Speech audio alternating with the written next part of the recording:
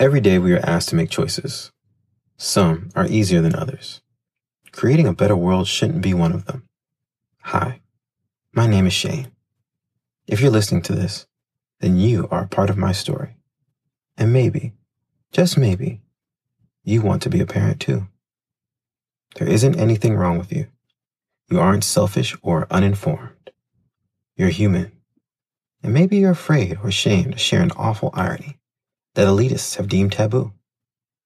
The impulse to procreate is what drove our species from the sea onto land, from 4 legs to 2, and from fire to solar. Mating is fundamental to every species on the planet. That's why Breeder couples the powerful tools of Iris with a robust node net, sharing intimate thoughts with pre-screened potentials whenever you are within 3.66 meters of one another. Just log your voice packs and watch your primal urges ignite in the soul of a kindred spirit while remaining socially responsible. Once said, all you have to do is go about your day, and Breeder does the rest. Never worry about breaking the ice again. Break free instead. Breeder. Breeder. Breeder. Go forth and multiply. Hi. I should have asked you to read that verse for your sake. It was fine. I want to take a shower. Rich people don't take showers. They bathe. Gross. The least surprising thing ever is your judgment.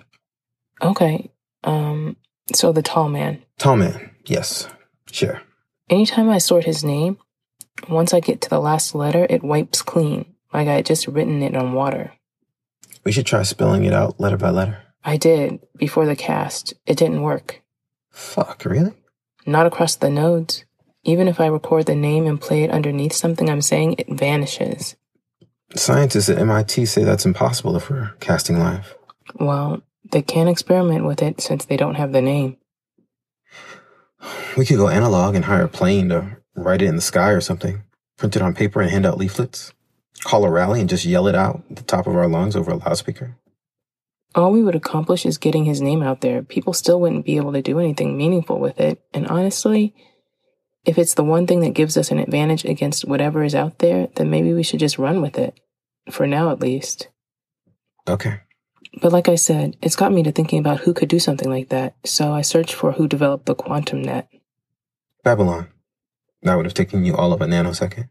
Do you know the names of the people who made up the Babylon team? Some of them. A few are still anonymous. So you're thinking Tall Man was on the Babylon team? Yes. So you found the hidden members? No. This is the exciting dead end? Not quite. I searched for any official pictures of the group and didn't come up with a lot. I went on the internet. Say what now? Yeah, it was hard. Wow, where? A library. And you typed? Were the keys greasy? Yes, no. Talk about gross. And I found a picture of staffers on the lawn from the Argonne National Laboratory. Yeah, a couple of engineers came from there. 6 that have been disclosed. You look like you're remembering something. Not exactly, just strong deja vu. We had this conversation already. Definitely not. Anyway, are you sure? I'm positive. Hey, what's wrong? I don't know. I just got very sad. We're working through a lot right now. It's all confusing and stupid. You're confusing and stupid. Obviously. Mulholland Drive. That's insane. I was just going to say. You were going to say Mulholland Drive was crazy and stupid and all of the awards and acclaim were garnered by insecure people who didn't demand that a story be a story and not a cluster of untethered events. I've apparently already spread the gospel about this. This role reversal is a lot. I don't remember telling you that, and you remember it word for word. Yeah. It's a lot. Do you feel any better? No. I don't know what's wrong with me. The letters seem to settle you, when they aren't triggering mnemonic seizures at least. I'm not so sure this time. Well, this one is... it's my mom. Okay. Give me a sec. It's all right. I can read it. No, it might help take my heart off whatever it's going through. Okay. The world is tilting towards some recognizable version of itself. I'm going to try and remember the type of patience that this all required, because it's not over. There's still going to be some pain ahead, and I don't want to forget the lessons that I've learned. I guess we are all doing this in part so that we can pass those lessons on to you. No matter what happens, I'm sure that when you read this, the world will look a little different. The little ones, I'm not so sure how much they'll remember or what effects it may have on them. On the one hand, the world was already so new to them. Maybe their expectations are more flexible and can bend to the shape forced onto them by the future. We've had grim days, but nothing that we can't overcome. For you, Jude, it's probably going to be harder. You're at that age when responsibility is starting to really take hold. You can appreciate what your contributions are and understand sacrifices. I've learned a lot from watching how you carried yourself through all of this. When this is over, there will be lost opportunities that you will have to reckon with. I have never been more confident of the man that you will grow up to be. It has been a long few months of waking nightmares, but now it's finally getting to the end, and I feel guilty about my tepid happiness. Your father isn't as optimistic, unfortunately. I think he feels more valuable in the world where everything is standing still than in the one where he has to keep up with everyone else. He can navigate eggshells while speaking from his chest about this injustice and that looming menace, but I love him in spite of our mutual failings. What I want to say to you most is this. Living at the edge of free fall has taught me about lost preparation. It has all felt so near. Losing the house, the cars, my job, your father, and some of these things I've come to understand as inevitable. Do what you can to hold on to the things and people that are important to you. They are the only things that matter. And sometimes, even if you hold them tight and treat them as precious, you can't will something into existence.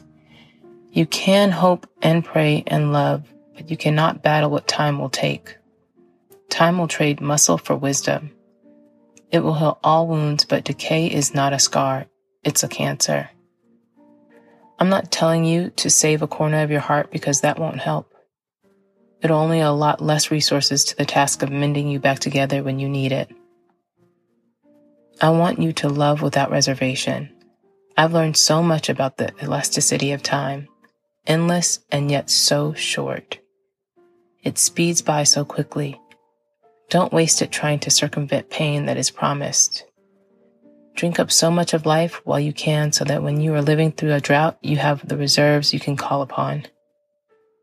I'm going to write a book one day called The Camel and the Bear. It'll be about coping with loss. Emotional hibernation versus resource management. I will dedicate it to you, Jude. I'm going to spend the rest of the day working while daydreaming about a conversation between you and I. With me as the author and you as an adult, having emerged from the cramped chrysalis we now occupy. There'll be plenty of time to sleep, boys. We've spent so much time sleeping already. Dreams are still possible. Let's capture them while rising instead of falling still. Loving each other is how we prepare for losing one another.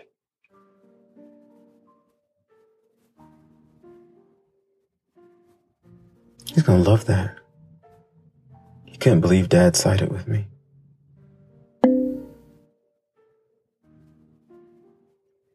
He listens, so that's probably him. I don't want to. I don't want to.